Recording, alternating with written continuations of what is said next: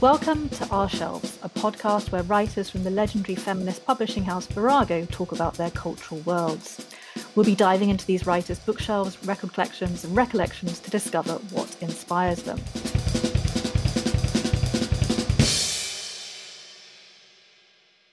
I'm Lucy Scholes, and today my guest is Sipam Zhang, author of the astonishing debut novel, How Much of These Hills is Gold, which transports readers to California at the tail end of the gold rush and tells the tale of two siblings trying to make sense of their family's history and find a home of their own in the hardscrabble Wild West. In telling their story, Zhang also illuminates a darker, uglier underside to the American dream. The novel was longlisted for last year's Booker Prize, as well as the Rathbones Folio Prize, and was picked by Barack Obama as one of his books of the year. Pam was born in Beijing, but moved to the United States when she was 4, and today lives in San Francisco, where I'm talking to her for this show today. Welcome to Our Shelves, Pam. I'm so glad that you could come on the podcast today. Thank you, Lucy. I'm really excited to be here and just talk about great art made by women. This is absolutely perfect. I mean, I've been looking forward to speaking to you ever since I first read your novel. So this is a wonderful sort of culmination of that. And I think we've got some great other recommendations you're going to be bringing up later in the show. But first, I do want to start asking you a few questions about the novel, if I may. And to begin with, I'd really love you if you could talk a little bit about How Much of These Hills is Gold as a California novel in particular, which I think, especially for readers or listeners here in the UK, probably needs a little bit of extra distinction from what we might think of as an American novel. There's a lot of crossover, but to my mind, this is very much a great American novel, but it is set in California, and it is very much about California and California's history. So tell me a bit about where this came from. Is it from your own experience of living in the state, and what was it about this particular bit of California history that really attracted you in the first place? So my family moved to California when I was about 8 years old. So it's a very formative childhood experience where we lived in Kentucky, way across the country to begin with, and we drove for many days across these epic landscapes where you could see torrential rain forming from tens of miles away, where you would see Wow. lightning split the sky, and so I've always had this deep connection to that landscape of the American West and of California. I've always been in awe of how huge it is compared to, the smallness and the ordinariness of human life. And as I grew up, a lot of the writers of the American West and of California that I loved were doing this thing where they set people against this landscape and had the landscape sort of mirror the emotions of the people, sort of have the landscape kind of lift these people's lives up to feel, as epic as Greek myths. And that was something that just really struck a chord with me. It really rang true to my lived experience. Especially because I think another artifact of the American West, this idea of manifest destiny, of finding new lands, of being frontiers people, is also in a way about the destruction of that wilderness and of that land as people come onto it. There's this kind of sadness and this nostalgia inherent in it, and those things also echo this sort of loneliness and angst that I felt growing up as an immigrant child, as a child of a very financially insecure family. So that's a very, very long way of saying that the American West, I think, has always been a way to think about the American dream in both its shiny nature, but also in the way that it crumbles, in the way that the dream sort of falls apart as the land is falling apart, as the promises are falling apart. This is a very long answer. No, that's a brilliant answer. If anything, it's made me think about lots of other sort of strands and ideas. And I think because a home as a sort of subject is so important in this novel, the idea of the siblings, asking questions about where they're building their home, who they're building their home with, what makes a home, and that landscape that seems to sort of talk to them in a particular way. So it's very interesting to hear you talk about your own experiences with the landscape. I mean, California, do you think, may I ask, how long have you been there now in San Francisco, this time round, as it were? Right. So I feel like it's a little bit of a lie because pandemic means that I've actually moved up north a little bit. I'm in the Washington area temporarily. Who knows Ah. how long? So it's like, what is time? I don't know what time is. Can anyone say where they will be in a year? But I was living in San Francisco for a stretch of like 3 or 4 years before this most recent move, and it's probably, I don't know, the third or fourth time in my life that I've moved back to the Bay Area, moved back to California, and I think that sort of tension between, I don't know, is it my home and Mm. am I going to be there forever? Is that sort of obsession with that question has affected the book in many ways. Because I wrote the first draft of the novel when I was actually living out of the country in Bangkok, Thailand. And that distance from the physical landscape was really important to the way I crafted the story. What I always say was that my intention was to capture that landscape as an impressionist painting, not as a photograph. I wanted there to be some space between reality and my portrayal of the landscape. And in that space, I think there's a lot of room for for this building of a mythology, which is something I'm really interested in as it pertains to the American West. Mm. Do you think also that you needed that distance yourself in order to be removed from the place when you're writing about it? I've often heard authors talk about Mm. how it was only when they moved to another country or a different city that they were then able to kind of look back and with a little bit of distance to realize that actually what they wanted to write about was this particular place, but they couldn't have done it maybe while they were there. Yeah, certainly. I think that James Baldwin was very famous for saying that, right? He was only able to write about America with the distance of living in Paris. And Mm. I felt a similar way because, I was born in China, so living in Thailand isn't exactly the same. But it was my first experience as an adult living in a major Asian metropolis where for the first time me walking down the street, I was unremarkable. Like I completely blended in with the crowd. Mm. And that was just an experience I'd never really had in America. And it wasn't until I left that I realized I'd been robbed of that. And that really started me down these pathways of thinking about what it means to belong in America. And, it's so painfully relevant again in 2021, but are Asian Americans ever allowed to think that they fully belong in America? Um, and so, yes, that distance is absolutely necessary, I think. I also have realized that I process emotions fairly slowly. Like it sometimes takes me years to chew on them. So there's that too. I think that's I like your honesty there. That sometimes it takes a little bit longer. And let's move on to the first question that I want to ask you. Tell me about 2 books that are currently on your bedside table, please. I've been reading this book called Stories of the Sahara by this Taiwanese writer named Samao, and also rereading Picnic at Hanging Rock by Joan Mm. Lindsay.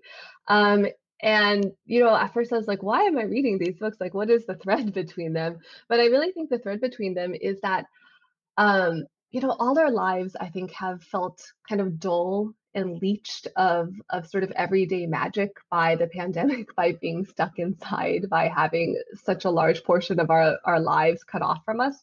That I think that both these books really tap into this desire to one, kind of travel, and two, to Right. rediscover what I call sort of like magic in everyday life. They're not necessarily books of magical realism. Indeed, Stories of the Sahara is a memoir about Mm. the writer's real lived experience living in Africa.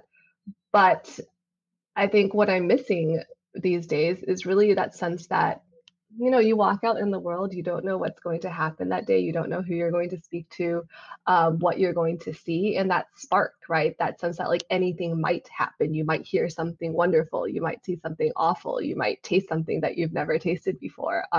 That sort of spontaneity, that kind of magic of life is missing, and I found it in both of these books. I think I'm just hungry for these moments that are a little bit opaque to us, these moments that you kind of have to just accept that you might never understand fully what happened, but that it had some kind of emotional impact on you, and then kind of move on. And I really love that.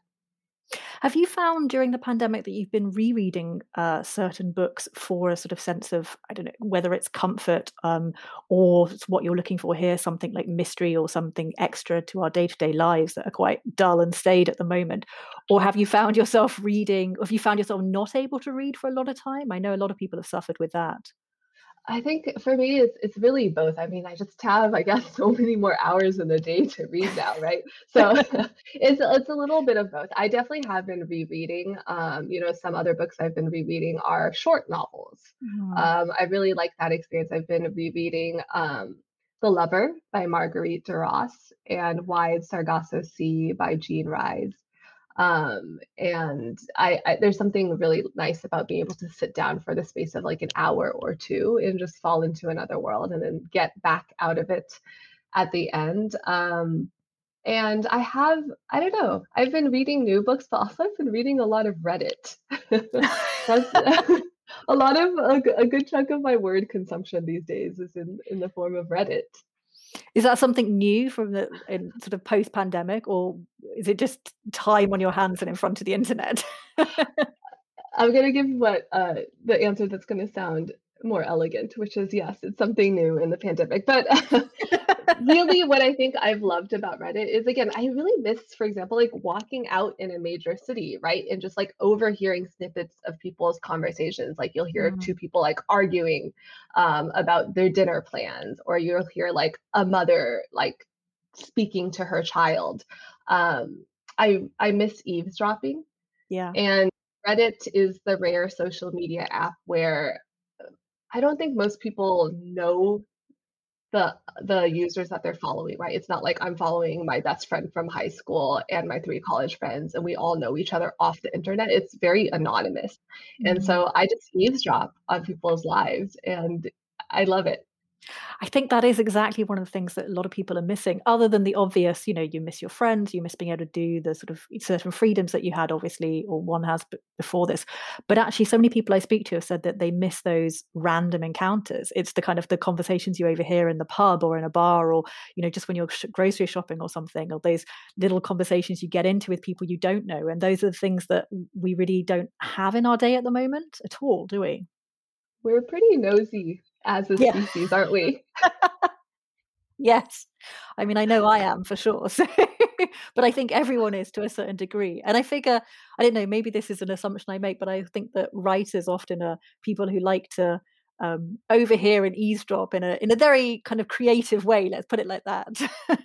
Steal, we can just call it steal. It's funny. It's like this joke I have where I feel like most lay people would think that of all the types of writers that, nonfiction writers are most likely to like take something from real life and then sort of like put it in their work, but it's actually fiction writers. I've been in these scenarios where like a writer of fiction, a friend of mine, and we were watching this like little scene play out on the street, and it was just so good. And both of us turned to each other at the end and we're like, I'm using that. That's fine. To argue over it. Like, Yeah. So, anyways, eavesdropping, love it. excellent. Well, bearing in mind that we can't do that kind of eavesdropping at the moment, could you tell me about a particular article, podcast, film, series, or song that you've been listening or watching, reading, and has made you think recently, please? I so recommend the podcast You're Wrong About. Um, I love this podcast so much. I don't know if you've heard of it, Lucy. No, I haven't. Tell me about it.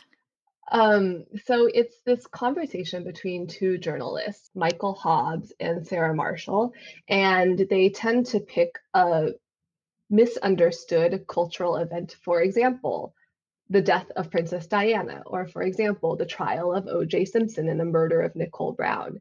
And they just go into it. They tell you everything that you've had wrong about it and sort of like the falsity of these cultural myths we've we've created around this event. And usually, unfortunately, because we live in a patriarchy, a lot of what we've been wrong about is is bashing women, Wow. is falsely sort of like sexualizing or blaming women. And it's just amazing because these are two like legitimate hardcore journalists. I don't know how much time they put into the research for each episode, but it feels like possibly hundreds of hours. Like they usually read like several books, look up all the photos on the internet that you could find about this event or this person. And I just love it so much. It's just the kind of like in-depth, it's like if you had two of your smartest friends in a room and you had given them like endless time and hopefully funding to dive deep into a topic. That's what it's like, and it's something that I listen to every few days, trying to sort of savor it.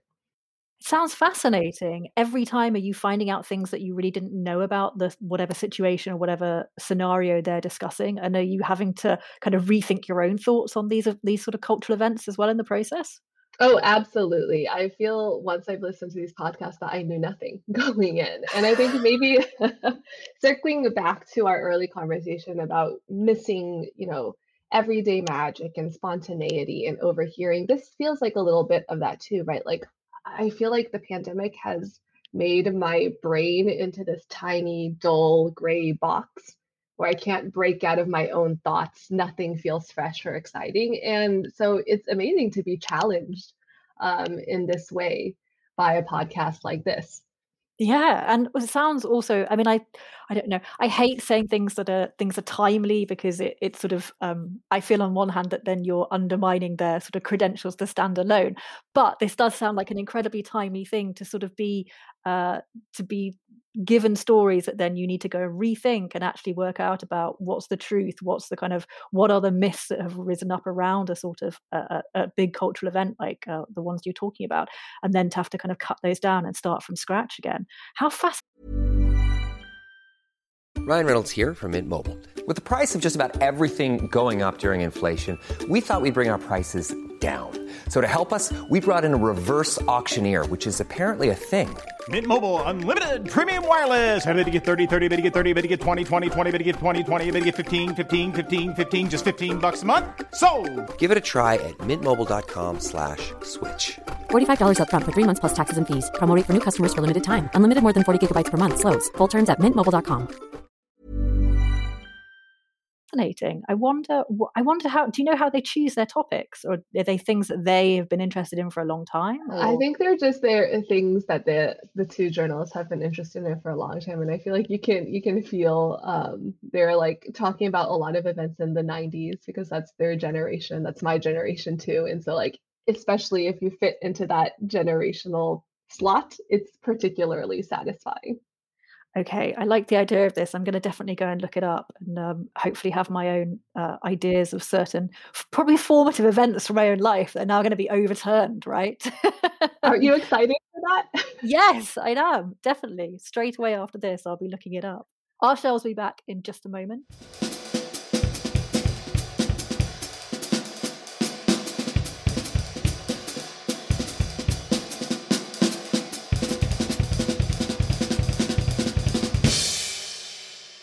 Welcome back to Our Shelves. I'm Lucy Scholes, and I'm talking to Pam Zhang about 90s cultural events that we're learning the other side of the story about.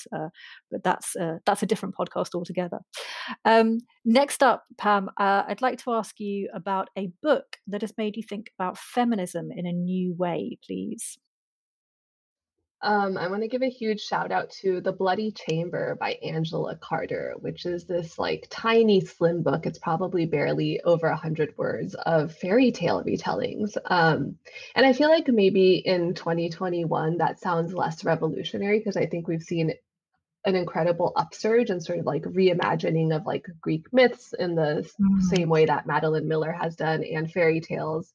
But I don't know when she wrote this book, probably in the 1980s. It was very radical. And when I first encountered it, I just had my mind blown because, first of all, Angela Carter is just an absolute genius with language and words. And she truly makes you feel as you're reading each of these stories that you're like seeing language in the world in a new way, in a fresh way.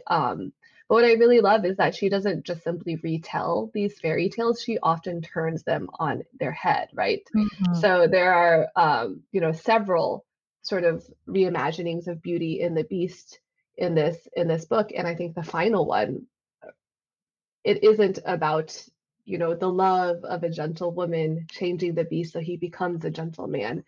Actually, both of them become tigers in the end. And you see, right, and you see the girl at the center of the story just like embrace the monstrosity and freedom and ferocity of this new form. And I just really love this idea that you could take this old styed form and explode it, and sort of thumb your nose at some of its conventions and make it absolutely your own. I just love this book so much. It's so fascinating. You mentioned about all this sort of current trend towards retellings of whether it is Greek myths, fairy tales. And you're right, there's been a huge move towards that in recent years. But I don't know about you, but I feel that a lot of them, and some of them are very good, and I won't name any names, but some of them do seem rather dull and really very unimaginative in terms of they'll just do a kind of very obvious switch around of the story. And like you say, what's so interesting about the Bloody Chamber, it's been a while since I read it, but I think I remember something quite similar to you, being really taken aback about how fascinating these stories were and how very cleverly and like very intensely they'd been shifted as well to make you really think about power play and sort of sexuality and all these different ideas that were kind of maybe bubbling under the surface of the original stories, right?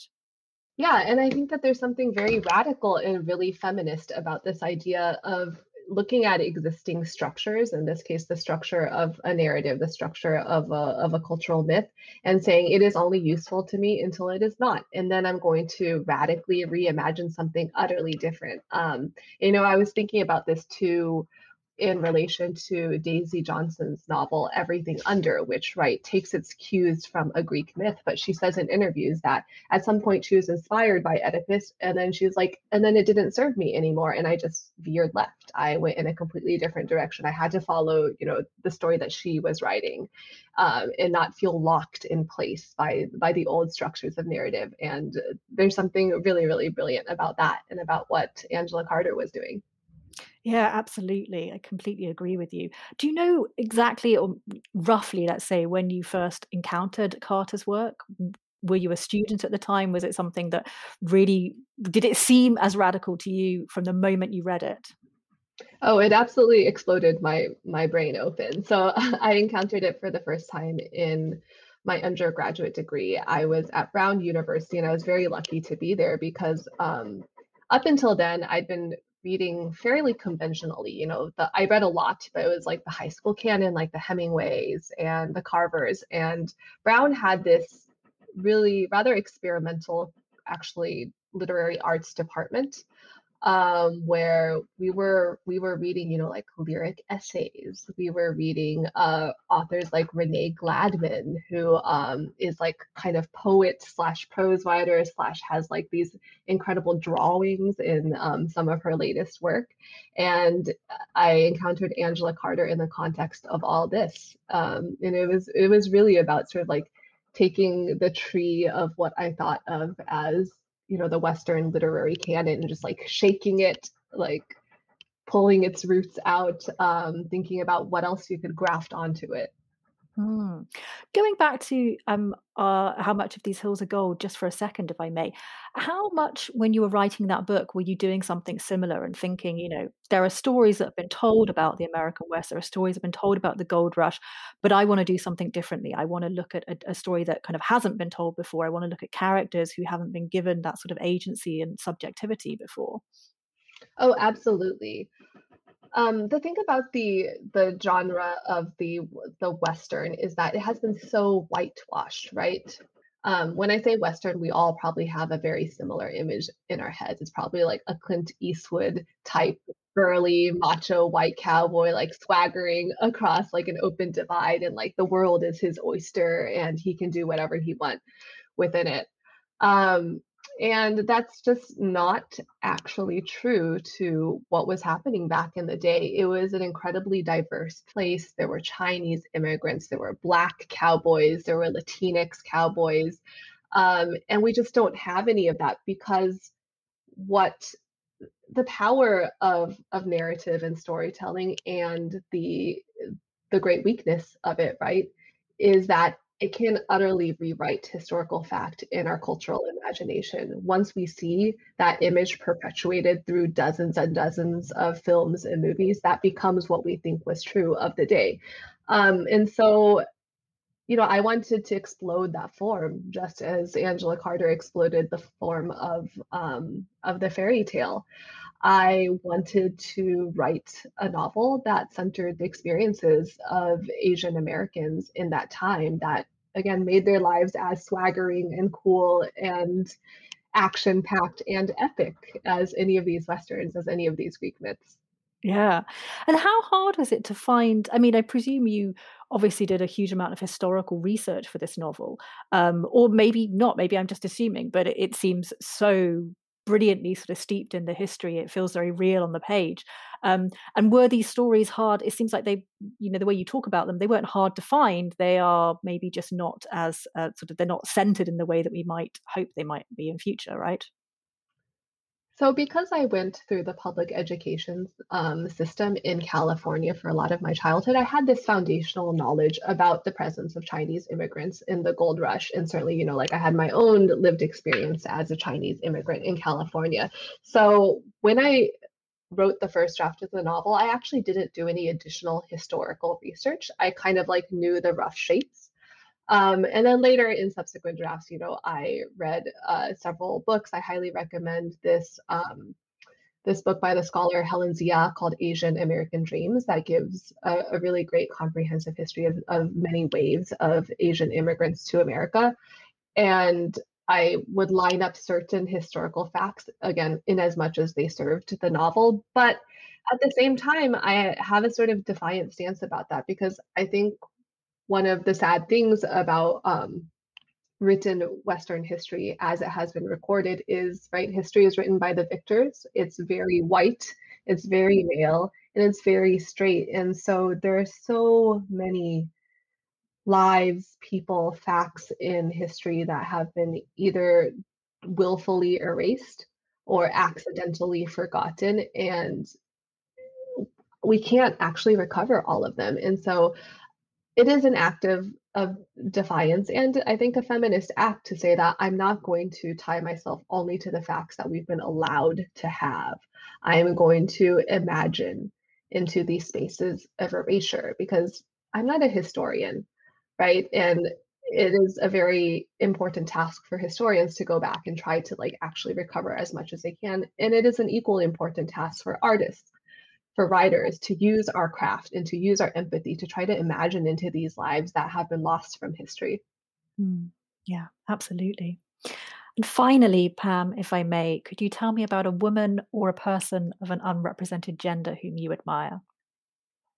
Yeah, I want to talk a little bit about Padma Lakshmi. Brilliant. Go for it. So, I guess like in some ways I grew up with Padma Lakshmi. I don't know how long Top Chef has been going now, but I feel like I was watching it at the end of high school and in college at the same time that I was sort of like awakening to the idea of feminism, right? Because I grew up in an immigrant family, and the thing about first generation immigrants is they're often fairly socially conservative, right? So like my mom, I think she's a feminist, but I don't know if she would ever identify with that term. It certainly wasn't something I heard. And so like, at the same time that I was watching Padma Lakshmi on Top Chef in college, I was learning about feminism with a capital F. And what was really interesting is for quite a few years, I don't think I understood that she was a feminist because I had this very stiff kind of two-dimensional notion of what feminism looks like. Have you ever read the webcomic Hark a Vagrant? No, I haven't. Do I? Oh no, I do. Yes, I have. I'm just thinking it's the one that the picture of the woman riding the bicycle on the front of it, right? Yeah, I do Yeah, know. yeah. Yeah. It's another the comic artist is Kate Beaton, and I suppose this is another example of sort of playing fast and loose with history Yes. and narrative. But the reason I'm referencing this is she has this like kind of hilarious series of comics she does about straw feminists where she like renders these feminists as like the patriarchy sees them as these like hissing like snake tongue like burn the bra, kill all men, Yeah. like take over the world, destroy all joy. And I think for a while, I kind of had that notion of feminism. I thought feminism was like in opposition to, right, like to like sexuality, to sensuality, to having fun, to some of like the conventional forms of pleasure. And so what's been really fascinating for me is I think like in the process of watching Top Chef, in the process of sort of like shifting my notions of what feminism looks like and who a feminist is, Padma Lakshmi has also evolved. Like, you know, I think because she started out as a model, right? There is this notion that that's quote unquote all she is. Like all she is a sex object. She doesn't have a brain. She doesn't have opinions. She can't, you know, she isn't a good judge of food. And it's just been amazing to see her step forward culturally as like she is like been a voice that's pro-immigrants, pro-women's rights. I read her memoir a couple of years ago, and she talks about, you know, her marriage in which she was like silenced and the needs of her body were ignored. And it's just she's an incredible, amazing, empowering person to me because I think that she's just someone who's proved that feminism is like it's multifaceted. It is pleasurable. She can be a fucking amazing sex idol and a brilliant food critic and a writer and an activist and a mom, right? And I just really love her. I find that that point you raise about a sort of having maybe a sort of early idea of what feminism is something that's quite sort of not a lot of joy is involved in it, for example. Not a lot. There is, you know, it's something about maybe saying no to stuff rather than saying yes. And that sort of rang a bell with me in terms of I definitely have, I don't know, maybe not quite the same, but this idea, I think, when I was younger of feminism as being something maybe slightly problematic like that. And I don't think I'm the only one. There are lots of women, I think, who've come around to recognizing that it's something different. I just wonder where that comes from. Do you have any, I mean, this idea that this sort of odd way of thinking that feminism is not a good thing or something that we should be kind of proud of. I think it's maybe changing now. Maybe it's sort of our age. I don't know. Well, I think the answer is unfortunately the patriarchy. But it's true. It's like it is in the interest of the patriarchy to present feminism as militant, as I think you put your finger on it, as joyless, right? Yeah. And in that way to create this kind of infighting among women, right? This like outdated notion that like, oh, if I'm a housewife and I like pink things, I'm not a feminist. Those people hate me. They hate everything I do. And so vice versa, I also hate them too. All that leads to is fighting among women. And I think that's what's so scary and awful about the patriarchy, about any dominant culture, is what it always does is it sows these seeds of dissent among marginalized groups. It makes them waste their energies fighting one another. Yeah, absolutely. I think she's a wonderful person to have as your kind of the person you look up to at the end. I think that's great. You also make incredible. Some Top Chef. So.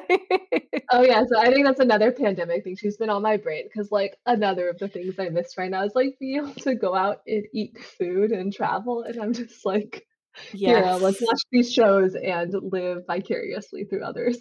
Yes, exactly. Well, thank you so much, Pam. I've had a really fascinating time talking to you today. Thank you very much for coming on the podcast. Thank you, Lucy. This was absolutely delightful. Thank you, everyone, for listening. Our Shelves is brought to you by the team at Virago Press. Special thanks to today's guest, Pam Zhang, and tune in next time for more conversation about books, feminism, and culture.